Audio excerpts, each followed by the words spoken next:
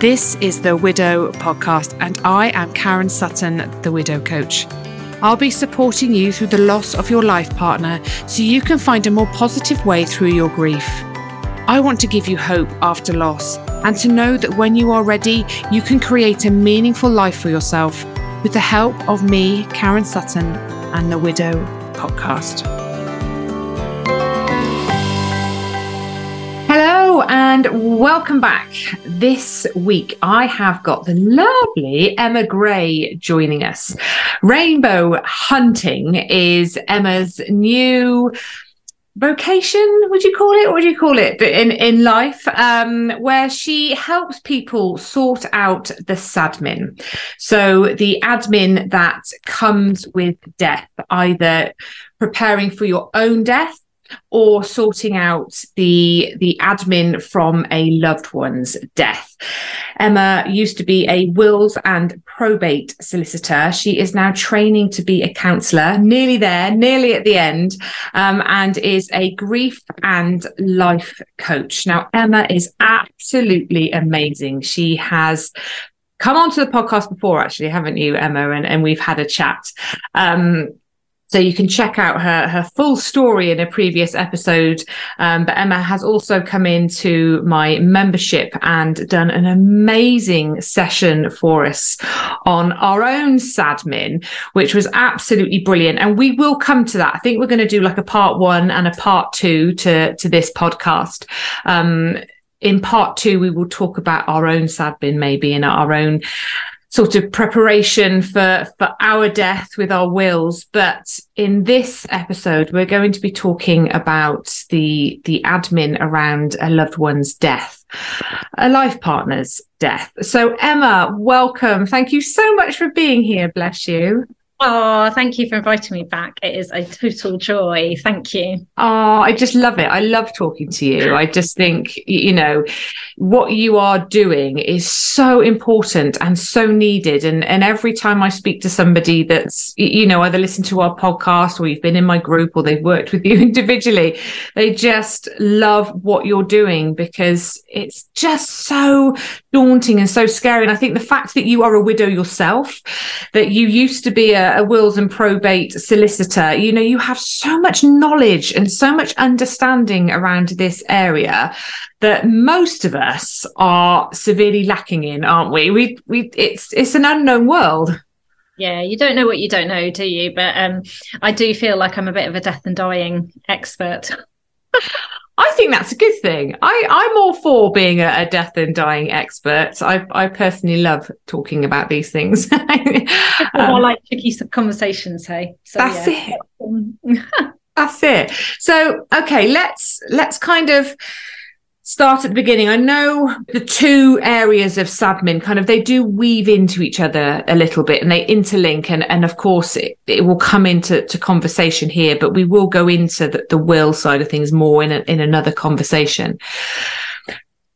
When you first lose a loved one, a life partner, and you have to start thinking about everything that needs doing, I guess the first question is there a way of making it easier? And how should we be prioritizing what we do? Is there like an order to what should be done and when it should be done? The really annoying thing is no, there isn't really. Wow. There kind of is, but there isn't. So there are some time scales that are really important. So like for probate, if you're going to have inheritance tax due, you're going to have time scales that you're going to have to work towards. And, you know, ideally you really want the probate kind of done and dusted in 6 months if you can manage. I totally managed to do my husband's. It's fascinating though, because I thought, oh, wills and probate solicitor, I'm going to find this fine. I even turned around to work and said kind of, see ya, I'll be back 2 weeks after he's died kind of thing. And I took months off. I had no idea how much it would hit me. You know, my husband, for those who haven't listened to the thing, had cancer, like your Simon, my Simon. Too many Simons. And so it wasn't a surprise, but it was just the most monumental shock. And then you are faced, as you said, with all this post-death admin, which is what I call one type of the Sadmin. And then your Sadmin is what you then realise is totally out of date that you need to sort out for you. But we'll park that. And so, I mean, the most important thing really is to check and see if there's a will, because besides anything else, the will might say whether someone wants to be buried or cremated. And if they've done that in a legal document and you don't do it, then, you know, not ideal. So the first thing is to check and see if there's a will, and the will will also say who the executors are. So they will be the people who take centre stage on doing the administration of all the legal stuff that needs to be done on a death. Now, that is quite often the life partner, which is fine. It's often the life partner with someone. And when you say, you know, is there an order? Is there a way to make it easier? I think when it's the life partner with someone, that actually does make it easier, because the someone can actually kind of keep you on track. Because, I mean, me doing my own husband's, thinking I'm a wills and probate solicitor, I'm going to be able to do this done and dusted, no problem.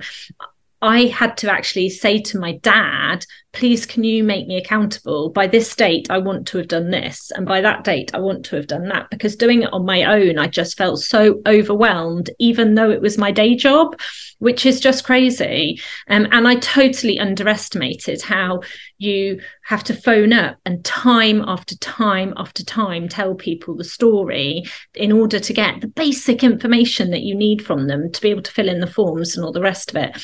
And I found that just so draining. So a way to make it easier, I think, is to find people who've got skill sets that match some of the jobs that need to be done.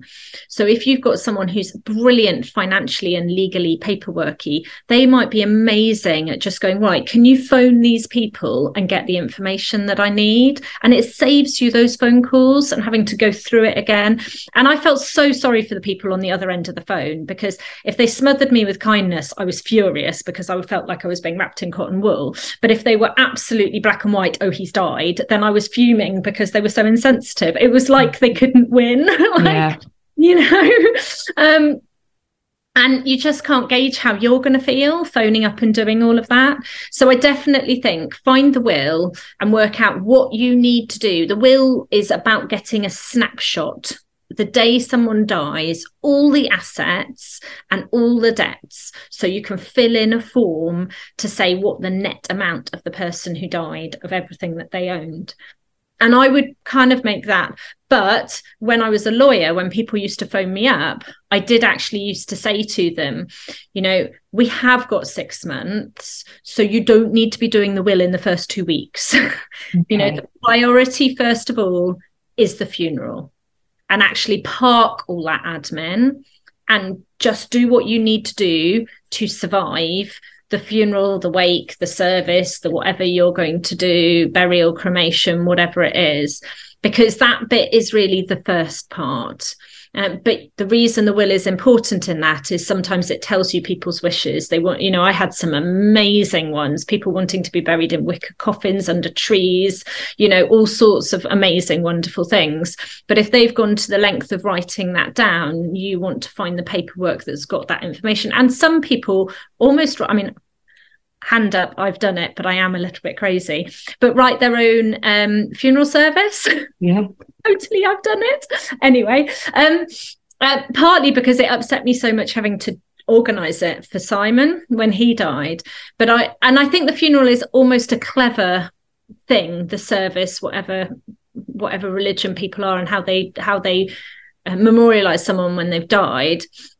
But it is kind of clever because it gives you something to put your energies into that's emotional, that kind of can get you through those first couple of weeks. And so I think funeral first, but just check in with the legal documents and then do the legal documents. And then there's the other stuff, which I'm sure we'll talk about, but like the memberships and their clothes and their car and, you know, so much stuff that the lawyers just don't care about and nobody helps you with. But that other stuff, I think, is the mountain that people suddenly wake up 18 months, 2 years down the line and go, oh my God, I haven't dealt with so much stuff. It gives me goosebumps kind of talking about it. But yeah, that's really interesting, actually. And I totally sort of resonate with your point about the funeral, because I think one of the worst days for me when I reflect back after Simon died was the day after his funeral, because you have got a huge focal point, haven't you? From the minute they die,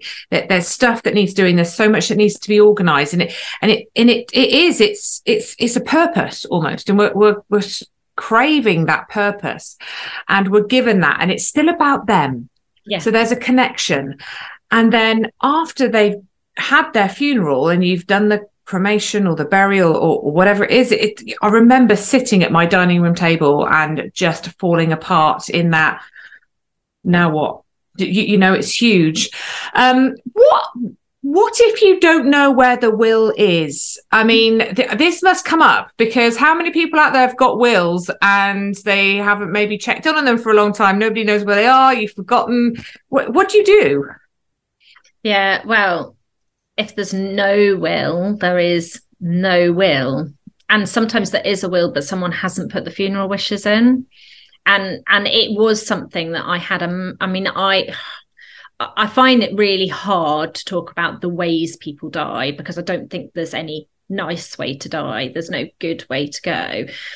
Sometimes I think, God, if he'd gone suddenly, then it felt like this, and I would have been saved from all the pain and misery of slowly watching him get worse. But then the gift of him being ill for so long is we did have, especially me being a wills and probate solicitor, we had quite a lot of conversations, and just knowing he wanted to be buried and not cremated was massive. And actually I volunteer for Cruise, the bereavement support charity, and I've had a client whose grief was complicated by the fact that she had, let me get this right, she had had him buried, but that she'd wished she'd had him cremated, and he had not written anywhere which he wanted. And it still gives me goosebumps, but she was having massive problems getting her head round what his body must be doing in the ground, because really she wanted to get him cremated. She never wanted him in the ground, but she did it because she thought it was the right thing to do. And he'd never written it. He'd never expressed a preference to anyone. And her grief was so complicated as a consequence of having made this decision and then subsequently decided it was the wrong decision. That would be awful to live with. And I think, obviously, you know, this is veering into the other conversation, which we'll go into, but it's just why it's so important, isn't it? It's so important to have these things in place, because it makes it so much easier for the people left behind. It is unbelievable the impact being prepared for these things has on those that are left behind. So, okay, so we don't need to necessarily get straight into all the Sadmin before the funeral and start notifying. Obviously, you have to register the death, don't you? It's so bizarre. So you have to register death in order to get the certificate to be able to give to the funeral director. So yes, register the death is like number one. Go and register the death. And I found that massive, like massive. As a professional, I'd actually very sadly registered the death of people before who'd had no next of kin, and I'd gone and done it. And it had been a bit sad, but it had been a bit of a paperwork procedure. And, you know, because I'm a bit empathetic, I'd felt quite emotional myself, but it wasn't anything that I lost sleep over. So I kind of thought that it would be the same, but it was the first time I saw the word widow written in black and white, and I had a mini meltdown. I was just like, oh my God, that's me now. I'm a widow. That's my label. Like, I preferred carer and wife. And that was massive to me. But yeah, the first thing is you get the paperwork from the hospital or hospice or whatever it is, and you go along and you register the death, and that is absolutely number one. And then you have to do that quite quickly, and so that you can have the funeral. And people generally, you know, traditionally, I think they used to like having the funeral in 2 weeks or something like that. I vaguely remember something like that because my mum was horrified because I waited quite a while, but I wanted the dates to fit with the children a bit better, so that's why I waited a little bit longer. And my mother was quite horrified by that, because apparently that's not what one does traditionally. But yeah, so what people often I used to find as a solicitor would do within that 2 week period is they would sometimes phone just to check in. So they would phone to check in check where the will was, get a photocopy of it, maybe have their hand held a little bit on the registering of the death, because I used to often tell clients like what documents to take, but the births, deaths and whatever register are brilliant, and they are very good at telling you exactly what documents you need to take in order to register a death. So they'll always tell you that. But yeah, so some people used to have a little bit of hand holding with the registering of the death. And then we used to, like, we love security, don't we? We love certainty. So often we used to put a date in the diary for just after the funeral for them to come in and have that first meeting with me as a solicitor. And that first meeting as a solicitor after the funeral, I guess, was a shift in your roles. So instead of creating this amazing legacy moment, I don't know, with the kids, it was, the service was to remember daddy and the party was to celebrate his life. And that's kind of how we explained the service and the wake. But I guess everyone's different, aren't they? And then afterwards, when you hit that low, which I think is just so common, just hit with a sledgehammer of just like, wow, all those people, all that, I guess you're having a bit of a sensory overload when I come to think about it, because, there is just like so much going on, isn't there? Yeah. And yeah, then thinking about what the next steps are with the will. And that's where they come in to see a lawyer. And that's where I used to send them quite a detailed list of these are all the things I'd like you to bring when you come in. Because I remember here in the UK, I don't know if it's the same, excuse me, anywhere else, that when you register the death, there's an option for a one stop. What's it called? Tell us once. Tell us once, and you can register for that. And what is that? I can't remember. It's 6.5 years ago. Like, what that tells quite a few people for you, doesn't it? So what Tell Us Once does is that tells all the government kind of agencies. So anyone slightly linked in with government agencies should be informed through that. And if you take your driving license in, they'll sort that out, I think, as well. I vaguely remember. But that tells a lot of kind of the standard, sort of if anyone's got any benefits or, all that sort of stuff that comes from the government. That's what Tell Us Once does. But there is still so much that hasn't been done. So when they used to come to us, often they'd have the Tell Us Once form and they hadn't actually filled it out. So I'd help people fill that out. Then they'd bring the death certificates. I'd have the original will. And then it's a matter of trying to help them piece together this picture of all the assets and debts that someone had when they died. So it would be details of the property so that we can then get the property registered title and work out how the property is owned. Is it owned jointly? Is it owned singularly? How's that going to pass? All the bank accounts, so all the bank account numbers and the details and what have you, all the investments,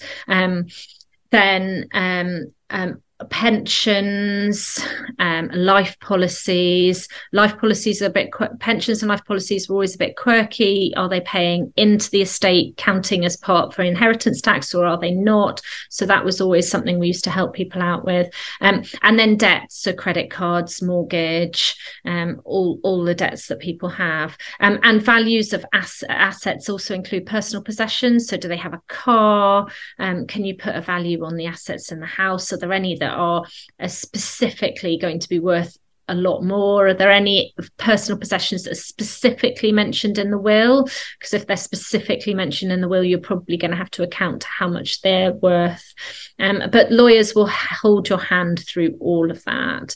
And if you get a lawyer to do it, you don't have to phone all those people and do all those phone calls. But some people, especially when it's a life partner and everything goes to the life partner, they sometimes decide not to go to a lawyer and to do it themselves, because a lot of joint accounts go automatically to the survivor by something called survivorship.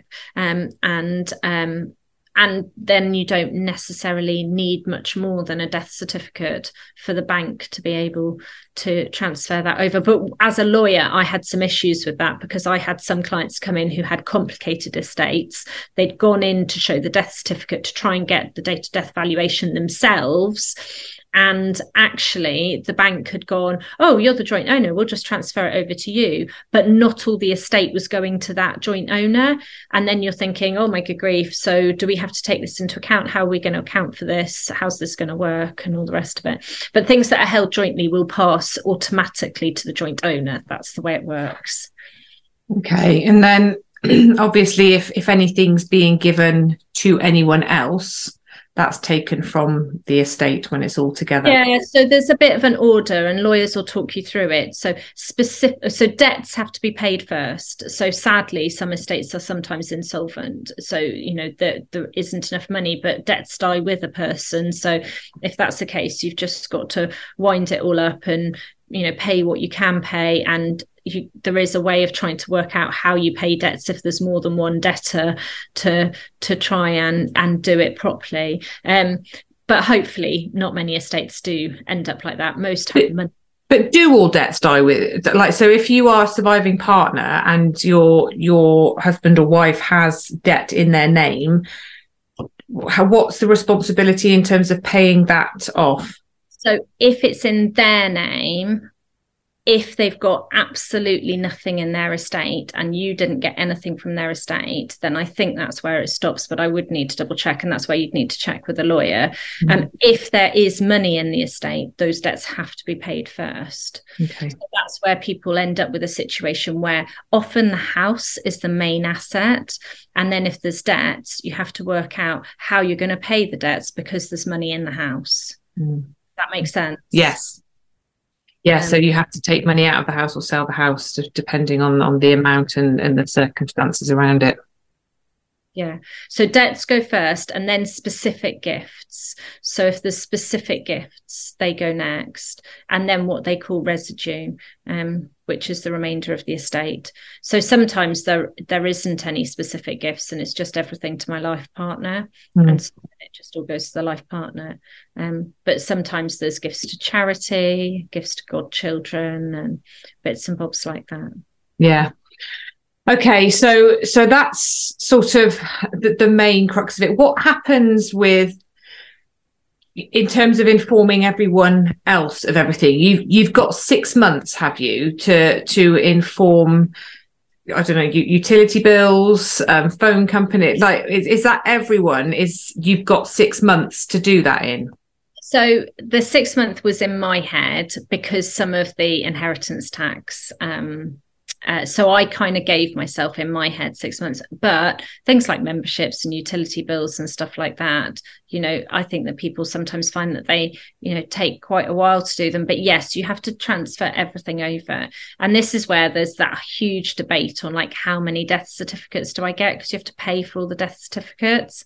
And some people get advised, you need to go and get 15 death certificates. But actually, if you're clever about it, you don't necessarily, because the lawyer only needs one, because they can do a different form called a death certificate verification form, is what it used to be in my day. And so they only need one, and then they can send their own forms out to other people. And then you can have maybe 4 or 5 so that you always hold one with you, and you can send a couple out to, BT, water company, council tax, all those sorts of things. Yeah. Interesting. I remember when Simon died, actually, that obviously we had the mortgage was in his name, so that was paid off with his life insurance, and then the house was transferred into my name. But actually, you then have to register that with the land registry, don't you?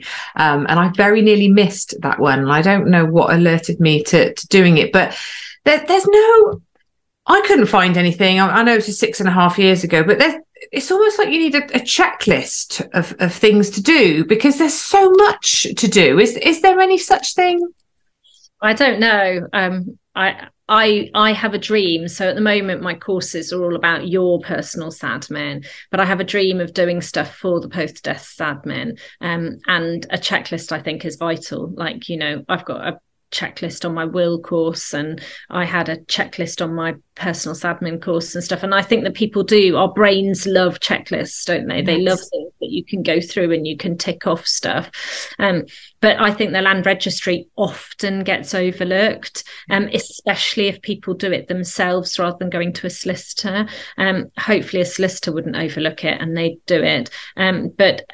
But yeah, if you've got it in joint names, all you have to do is send the death certificate, and it's actually quite easy to the land registry. But it's really important that the land registry is updated and it hasn't got the deceased person's name. Otherwise, at a very stressful time when you come to move, which is emotional anyway, because you're moving out of a house that you lived in with your deceased other half, and suddenly there's a paperwork nightmare because nobody updated the register and their name's still on it, which is not uncommon. So I've had times in the past where I've almost had to do a bit of research, working out, and I quite like that kind of thing. But the easiest thing is to have a lovely checklist and be like, so will, funeral, death certificate, funeral, will, then bank accounts, investments, property. And some people have more than one property as well. Yeah. And they hold them differently, so they don't necessarily hold them in the same. Yeah. Businesses, that's another whole can of worms. God, I mean, that's huge, isn't it? When people own and run businesses for themselves, and rounding all that up. And it's also being aware of what needs doing and what people have got in their name, isn't it? Because you often don't know, do you? You don't know what if they do run their own business, what's included in that, what needs tying up. Does anyone else in the business know these things? But also in personal life, bank accounts. I was talking about this in my group yesterday, but I remember it was a few months after Simon died, and we'd kind of rounded everything up. It was quite simple with Simon. He in his will, it was just all to me, and it was quite a simple process. But I remember finding a card just randomly somewhere, thinking, I don't think we found this card before. I don't know what this is attached to. There was 20 grand in this account that I had just randomly kind of stumbled across somewhere that I had no idea that he had. he'd kind of kept it. It was his secret little stash, I think, that I couldn't get my hands on. So in the Royal Marines, they call that their slush fund, and the wife never knows about the slush fund. But if I hadn't have stumbled across this card and questioned it, that'd be, do you mean like that? And that must happen so much, mustn't it? It's And if you do get into the realms of having to pay inheritance tax, that actually can make a significant difference, because if you were over the threshold, 40% of your 20 grand actually is due to the revenue. And if you've missed your deadline, then potentially you're into interest and penalties. So it is really important that you know what assets people have, which is why I've done your personal Sadmin as the first course, because I think that I want to swear on my house. You could swear. If we sort our shit out, it makes life so much easier for our loved ones, so much easier. And, if they know where all the bank accounts are, and with everything being so online now, it is incredibly difficult. But there are my lost account. And so if people wanted to Google my lost account, there is such a thing that you can Google to, check to see if there's a long lost national savings and investment bond or something that's but I remember my husband had 3 premium bonds or something like that, and they were absolutely historic on tiny slips of paper, but it's really important to find everything. It really is. And at a time in your life when you're not firing from all cylinders anyway, are you? You're not thinking straight. I think, to have that presented to you in a document of some sort, this is what I've got, this is where you'll find it, would be so beneficial, because you are just scraping around in the dark a lot of the time, aren't you? Thinking, what do I do with all this stuff? Where is all this stuff? And how do I make sure I've got all the stuff covered? It's a really stressful time. So So you've kind of done the main bits and pieces around the house and what have you. What's next? Because I know people really struggle. People really struggle with the smaller things in life. I mean, the banks I know and utility companies, sometimes they have a designated bereavement line, don't they, that you can call, and people that are trained, I use the term loosely, to deal with this, though there still seems to be a lot of incompetence within this area. And people find this very frustrating because you phone, you make a call, you want to tell somebody your person has died, but there just seems to be this chain of events that makes it really difficult. And the timeline that this is done as well, it's not like you can make a call, tell somebody that your person has died, and they wrap it all up for you. You know, you've got to chase them and they don't come back to you for weeks, and then they might disconnect the phone when you'd ask them not to disconnect the phone. Or do you see what I mean? There just seems to be a lack of flow and understanding within this area, which at a time when you're already very distressed isn't helpful, is it? I think it's a huge problem for people. I think it is a really big problem. And I think that my heart does slightly go out to all parties, because obviously I've got a lot of empathy for the bereaved, and I know what it's like to be making those phone calls, and it is really painful and not very pleasant at all. But I've got a bit of insight on the other side. And one of the things I'm sure you've said in your groups loads, but I passionately believe that often grief is love with no place to go. So you've got all this emotion and you've got nowhere to park it. And then someone tells you, I'm sorry, you're going to go on hold. And suddenly, I mean, I will not forget talking about disproportionate after Simon died. And it was even in that gap between him dying and the funeral. And our dog was bereaving his master going as well, and suddenly needed a repeat prescription from the vet. And it wasn't even like it was something new. It was something he'd already had from the vet. And I phoned up, and then they said, I'm sorry, you're going to have to see one of the vets. And it literally flipped me. Like I literally have no idea where the emotion came from. And I literally lost my shit. And I said, we've been at your veterinary practice for forever. My husband has just died. My dog has been on this drug for forever. All I'm asking you is for a repeat prescription. If the dog dies as well now, because he was quite old, I don't know what my kids are going to do. And I literally lost my shit at this poor receptionist, and she was like, I'll see what I can do. And then the highest up vet phoned me up in the practice, apologized profusely for the inexperience, said I can't speak properly, but the repeat prescription was ready for me to pick up. And then I had to go in and collect it, and I was just like, I'm so sorry. I totally lost my shit. And I know that I totally lost my shit. And I'm so sorry. But I had all this emotion, and the thought of the dog dying on top of the husband was just something I couldn't contemplate. And one of the things is he had these really bad legs, so I couldn't get him in and out the car. So taking him in to see the vet really wasn't an option, because it was really difficult to move him around. But it is crazy, because I think that, yes, there's not enough understanding, because thankfully you don't know what it's like unless you've been through it, and thankfully not everyone has been through it, for which I'm quite grateful. But on the other side, it does make it really tricky, because people just don't understand.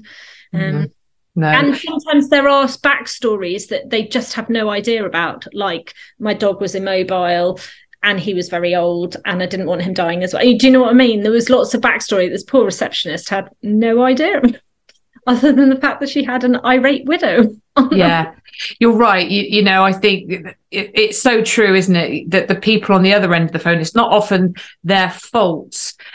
That they're following policies and procedures that are designed for certain situations, but they don't suit every situation. And sometimes these policies and procedures are just absolute nonsense. And it's frustrating for both parties, actually, because you as the griever are like, are you serious? Like, this is ridiculous. And then the person on the other end of the phone is like, I'm just trying to do my job and I don't know what else to do.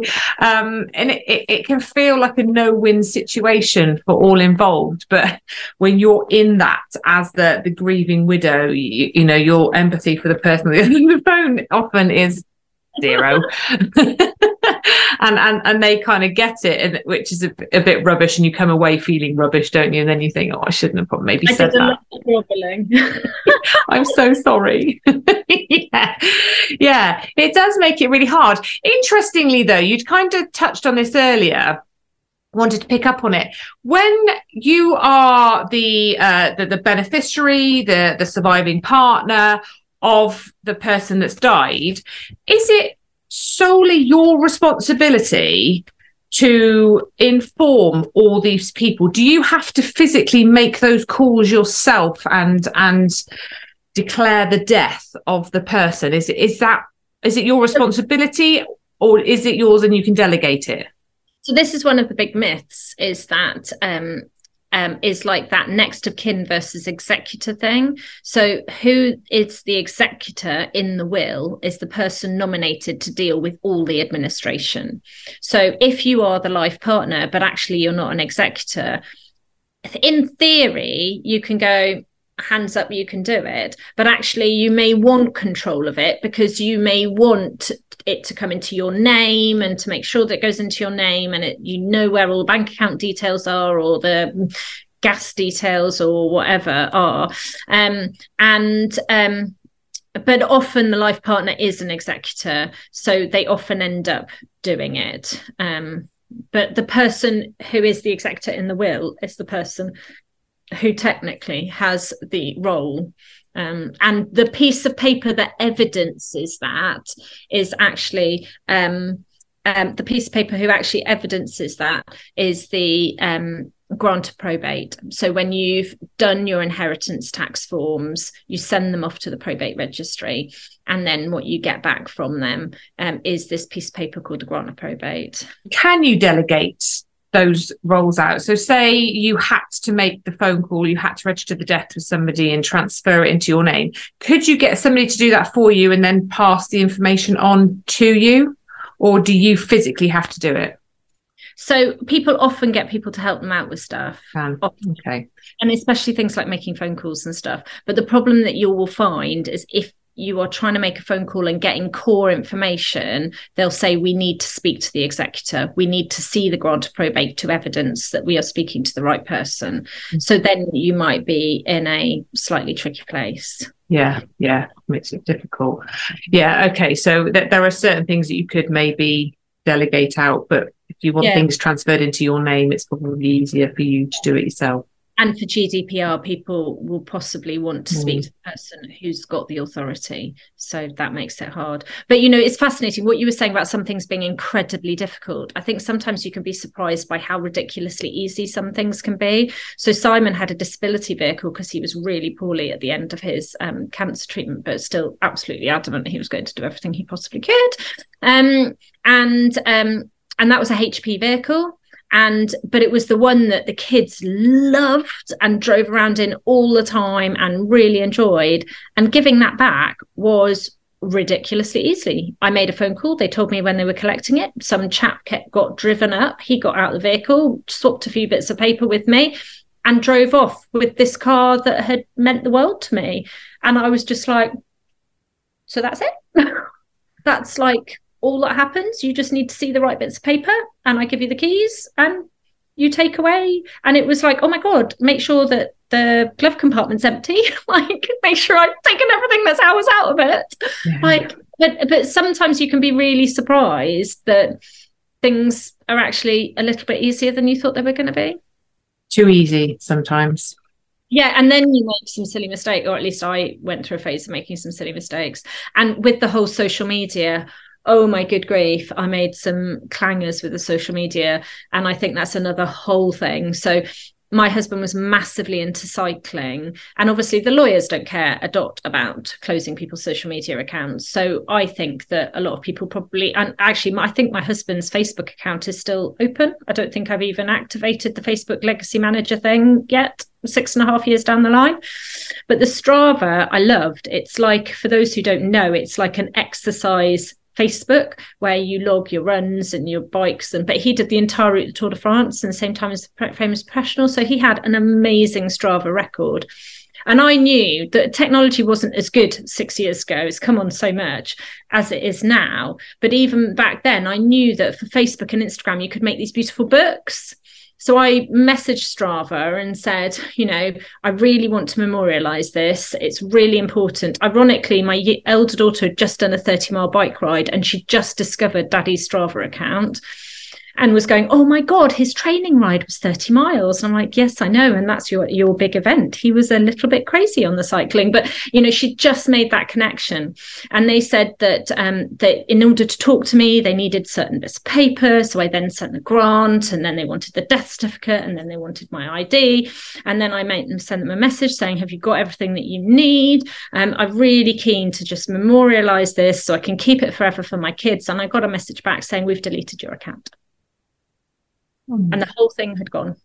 And then I was like, can I complain? Can I talk to someone else? Have you got a big back server that you can get it from? Sorry, we purge our data as soon as it's deleted. Why did they do that? I don't know if it's the same now, because that was 6.5 years ago. But I literally, when you feel like your stomach's fallen out of you, I was just like, all of those comments that his mates, and one of his mates told me that there was a certain hill that Si had the best time on. And he's like, freaking dead guy's beaten me on this hill. And like Simon was like the best on this like hill. And sometimes they would message me and say, oh, I did Si's run again. And it reminded me that they're all gone. All gone. Oh, they were like, have you got a Garmin? And I was like, yes, he has got Garmin. I've no idea how to use the Garmin. And it hasn't got any of this banter, any of these, like, with social media, you got all this chat. Yes. Yeah, hasn't got that. And I think sometimes people don't deal with the social media because they worry about that happening, because it's a real thing. And I can understand that. I mean, I've never touched any of Simon's social media. Because I didn't really understand why I would, for starters, and I just wanted to keep it open, and I've never really diverted from that. I mean, it's used less and less now, obviously, but it's I know some people really like to do that, but I never have, and I've always just left it. I've never gone into it from his side, but just knowing it's there to tag him in posts and to look at and stuff, I think, for me. And, like you say, for you to be able to do something special with all that information and then it's just gone, that just makes you feel sick, doesn't it? It's that disbelief. And I think that that's one of the myths about social media is that, on the one hand, there's the people, I think our brains like completion, don't they? They like to see things to the end and it all being very neat and wrap it all up. And I think that sometimes people go on a mission to just tidy, sort, organize, done this, done that. Right, now it's the social media. So let's memorialize this, because if it's an inactive account, does that mean it's going to be deleted if it's an inactive account? And, there's so much that's still being, and the social media guys are getting there, but I think they're still quite clunky with it all, if I'm honest. And then at the other end, there's people who are just like, I don't want to touch it because actually I live my life in my phone. And I kind of feel, and I don't know about anyone else, but even 5-6 years down the line, I used to still pick up my phone and expect to have a text message from Simon because he was in the forces and we lived so much of our life apart, and there was a part of him in my phone. And so actually closing those down is massively emotional. It's not just like, yeah, let's tick another thing off the list. It's huge. Really, really, really big. It is. It's absolutely massive. I remembered speaking to Vodafone about Simon's phone. I didn't want it disconnected. I was like, I want it to keep going. Like, just keep it going. And they did for about 6 months. And then I woke up one morning and they just disconnected it, having told me that they would, keep me posted and all that kind of good stuff. But I just thought, okay, maybe it's time, and just find your way through it. And I did. But this is the thing, isn't it? The emotion that doing these admin tasks is so much bigger than just doing a task. It conjures up all sorts of thoughts and feelings and resentments and sadness. And I think, when we are doing these things, I think it's really important that we wrap it in love for ourselves so that we are looking after our needs. So, instead of punishing yourself to do, I've got to get all this done. Like, I'm going to sit down, I'm going to go through all these tasks. Can you do something nice to get yourself into a relatively calm headspace? I say that tentatively because when you've just lost someone, that's quite difficult, but so you're not going into it harried and overwhelmed.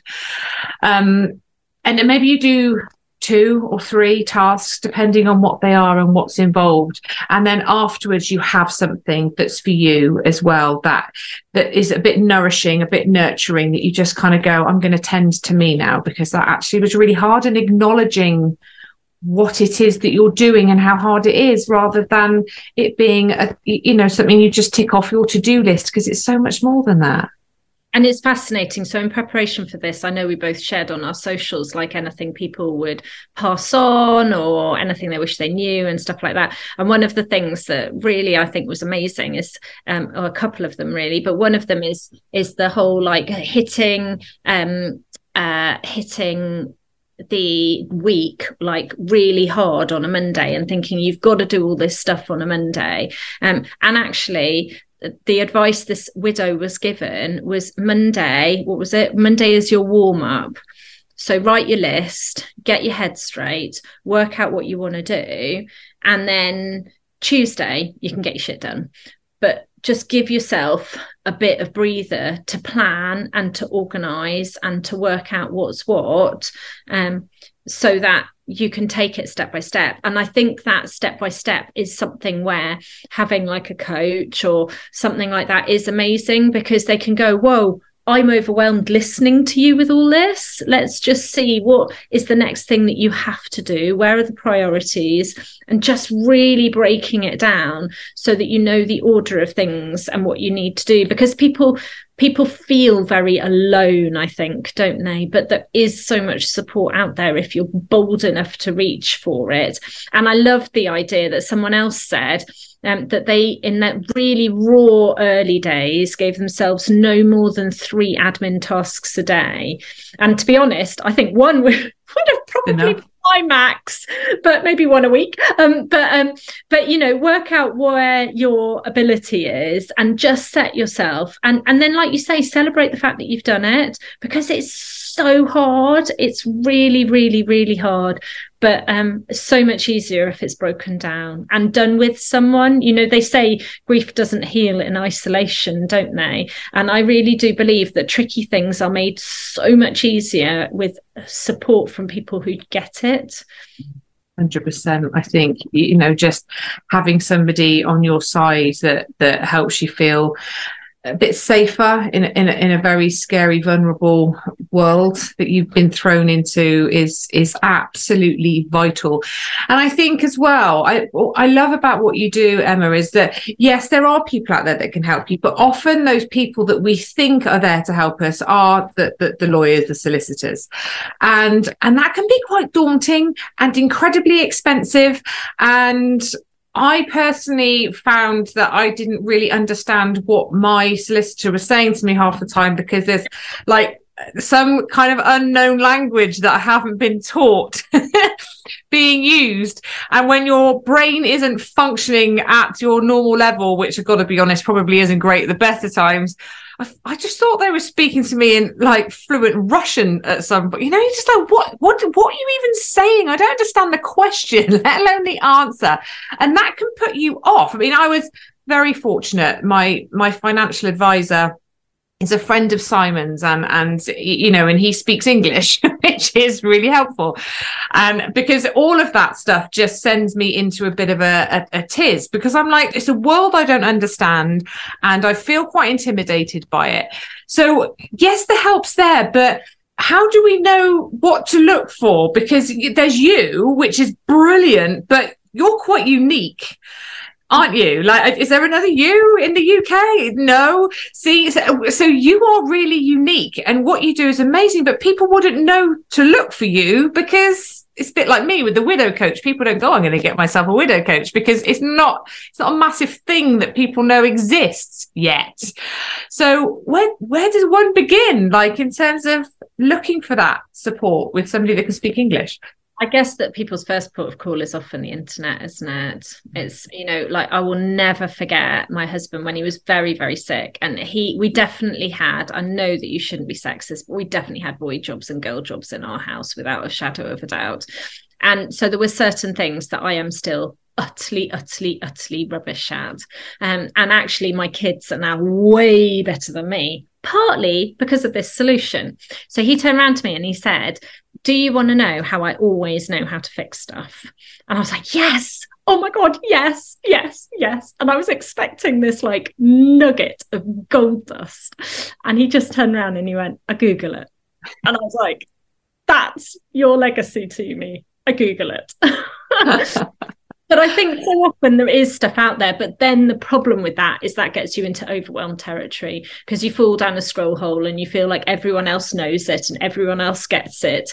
And then you get into that tricky place. So, yeah, it is difficult. And this is why we're here now having this conversation, because you are there and you are amazing. And the information that you provide is absolutely remarkable. Like I've learned so much. I want to come and do your wills course because I'm like, I need to sort my stuff out. I don't really know where to start because it was done after Simon died, which was so long ago. And But it's finding that, isn't it? And getting that out there and getting you out there really and finding more people like you that can help. But I thoroughly agree with you that we need help and we've got to get out there and find the right support, the right help for us, and ask for it and take it. I know it's not easy to do, but don't expect yourself to do everything all by yourself because you don't need to,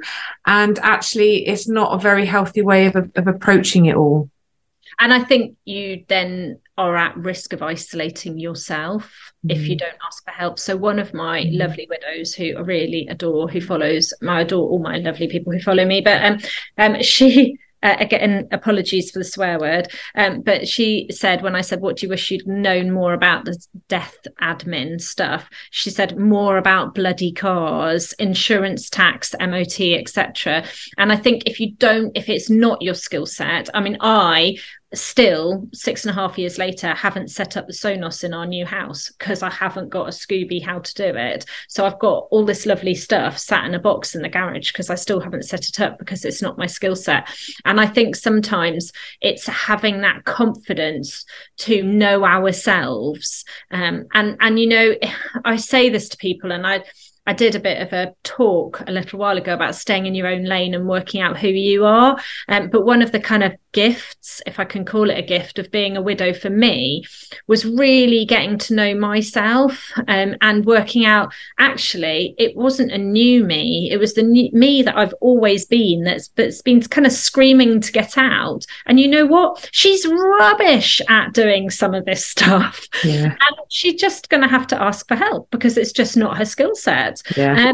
And having that confidence, and there will always, and people want to help you, but they don't know how to help you. And that's one of the biggest problems, isn't it? But if you go, actually, I'm rubbish at cars, can you come round and just give me a crash course on what paperwork, what I need to update, how I do it, how I make sure I renew my insurance every year, all the stuff that he used to do, she used to do, that I can't do anymore. Because you can do it. It might feel overwhelming. You can 100% do it, but it's a hell of a lot easier if you do own where you'd like a little bit of help. I love that. And I think, so something I'm always talking to my clients when they say, I'm rubbish at this and I can't do that. And I always say, just put yet at the end of that sentence, because you will know, you will figure it out. And the things you're going to learn on this journey are going to blow your mind, because you're going to do things you never, ever thought you were capable of doing. Whether that's taking your car for an MOT, climbing up into the loft to get a box down, learning how to tow a caravan like I did, going on holiday on your own, driving on the motorway. Do you know, like all this stuff that scared the living daylights out of us, and we kind of go, I can't do that, and that's very permanent, isn't it? Like, I'm stupid, I can't do it, I don't know. But actually, if you just acknowledge that you don't it's just right here, right now, you don't know, but you'll figure it out. You'll find a way, and ask people to show you, and then you will know, and then you will have that ability to do it. And that's so empowering. But we do need people to show us. We need people to help us. And Google's a great thing, and YouTube's an amazing thing, and we can get so much information from us. But you know, if you've got people around you, you know, some of my friends' husbands were just incredible in showing me all the man jobs and how to do these things around the house, because I didn't have a clue. Sometimes as well, someone totally impartial can be what you need, who actually doesn't know you or your deceased loved one. I shared on social media that, like, even though I moved house, and I was saying to you in the pre-chat, so I moved house, and we'd had 6 houses in 6 years in the military. So we were really minimalist until we bought our own house. And then stuff started going up in the loft. And then he got sick, and anything I couldn't cope with went up in the loft. And then all the kids' clothes they grew out of went up in the loft. And before I knew it, the loft was having to have extra boards put down because there was so much stuff up there.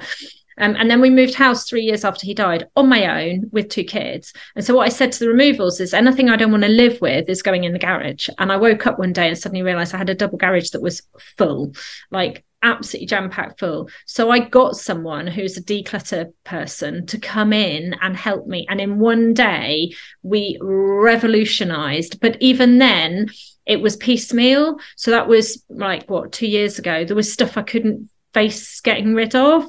And I suddenly woke up the other day and was like, my God, my garage is full again. Like, how does that happen? Like, am I the only one who this happens to? Probably, hopefully not. No.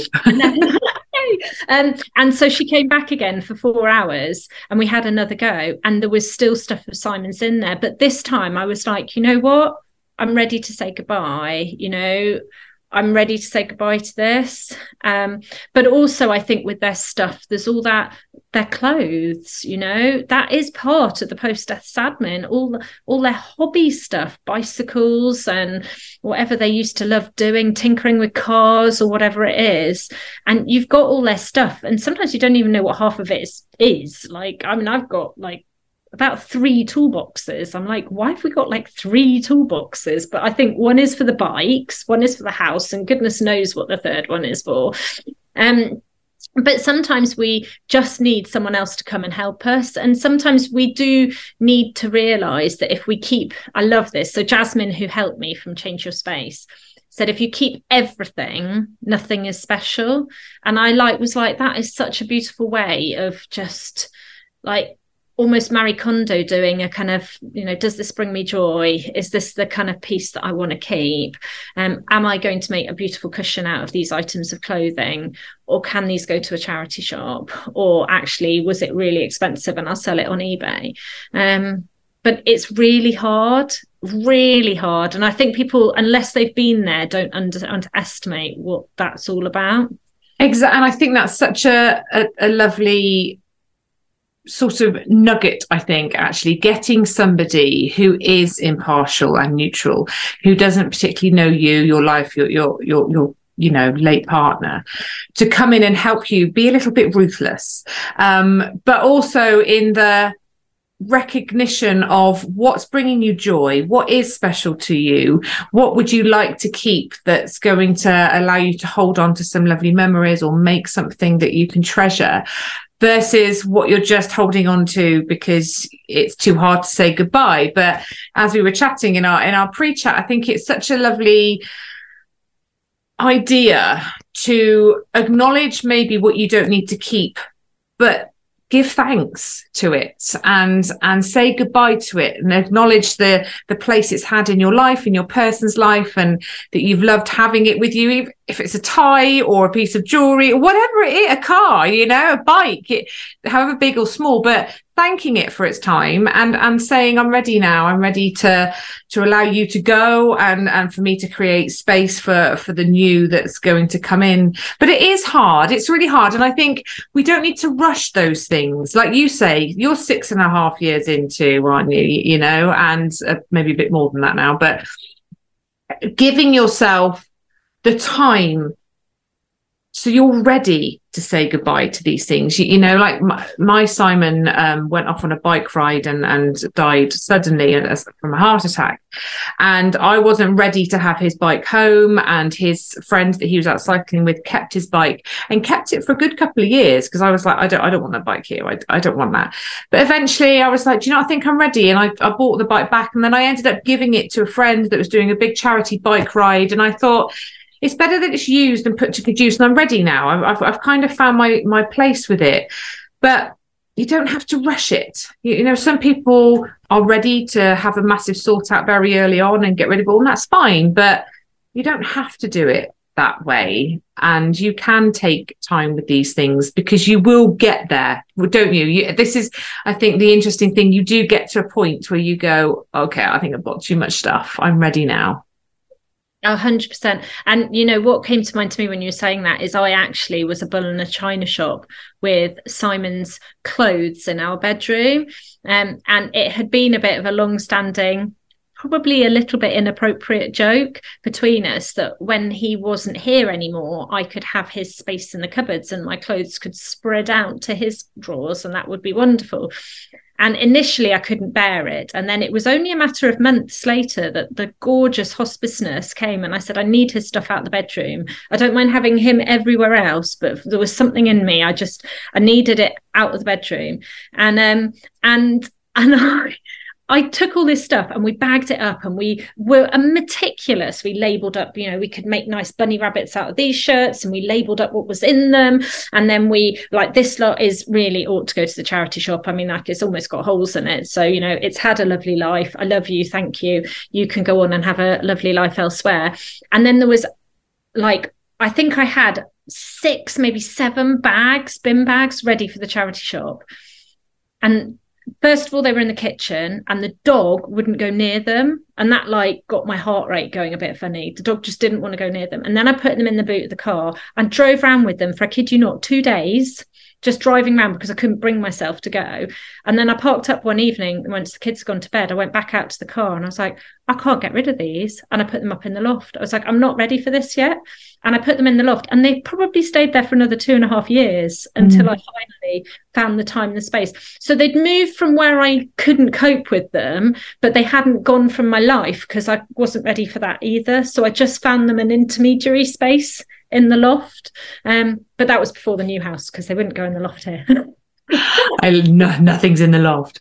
And I think that's a good point, you know. And I say this to people, you know, sometimes we, you know, maybe your loved one's slippers or shoes are by the front door, their toothbrushes in the toothpot by the sink. And it gets, you know, there's a time where, you know, initially you don't want it moved, you want it left exactly there because it's a reminder that they lived and it feels a bit disrespectful. But then something shifts and it starts to become a trigger and it starts to become a discomfort. And every time you see it, it brings you pain and you think, is it time to move it? What do I do? I'm not ready to put it away or get rid of it. And I always say, just put it in a drawer or a cupboard or in a bag and just move it from that place to another place and see how that feels. Because at least then you can put it back if it's even worse. But if not, it just gives you that time to adjust. And then once you've moved it to that place, you get used to not seeing it every day. That the attachment to it is slightly less. And I think you start to recognize that that's not the thing that connects you to your person. Actually, it's so much bigger than that, but we need time to understand these things. And then eventually we're able to let these things go and say goodbye and thank you to them and send them off to wherever we're going to send them off to. But it is having that patience, I think, within ourselves, which is hard. It's really hard. Emma, Well, I think the other thing is just kindness. Like, it's kind to ourselves to move them if they're triggering us, but not get rid of them if we're not ready to get rid of them. You know, it's just... Kindness is at the heart of it all, isn't it? You know, really looking after our own needs and listening to what our body is telling us, what our mind is telling us, rather than thinking of all the things that we should be doing, because that's just, there are no shoulds, and that's not a good place for us to go to. But this has been an amazing conversation, and I've loved every minute of it, and I could sit here and talk to you for so much longer, but we've both got to go and get kids from school. So the singing was my daughter saying, set a reminder, because she knows I'm scatty. Set a reminder for Alexa to remember to come and collect me. Apologies about that. Don't worry, my phone's been going off as well. But you coming to pick me up, Mum? This is our life, isn't it? This is us trying to kind of help everyone else be mum. So it's a juggling act. It's okay. I'm with you. So thank you for your time. Thank you so much. It's been fantastic. I'll obviously put links so that you can get in touch with Emma if you'd like to in the show notes here. And we will follow this up with another episode about our own Sadmin, where we can talk more about preparing for our own departure from this earth with wills and what have you, which is going to be amazing as well. So Emma, thank you so much for spending your time with us today. It's so appreciated. You're amazing. Thank you so much for listening to the Widow podcast with me, Karen Sutton. If you would like to be part of a supportive community of people who understand your grief, come and join my free Facebook group, Widowed and Rising. And make sure you tune in to the next episode of the Widow podcast.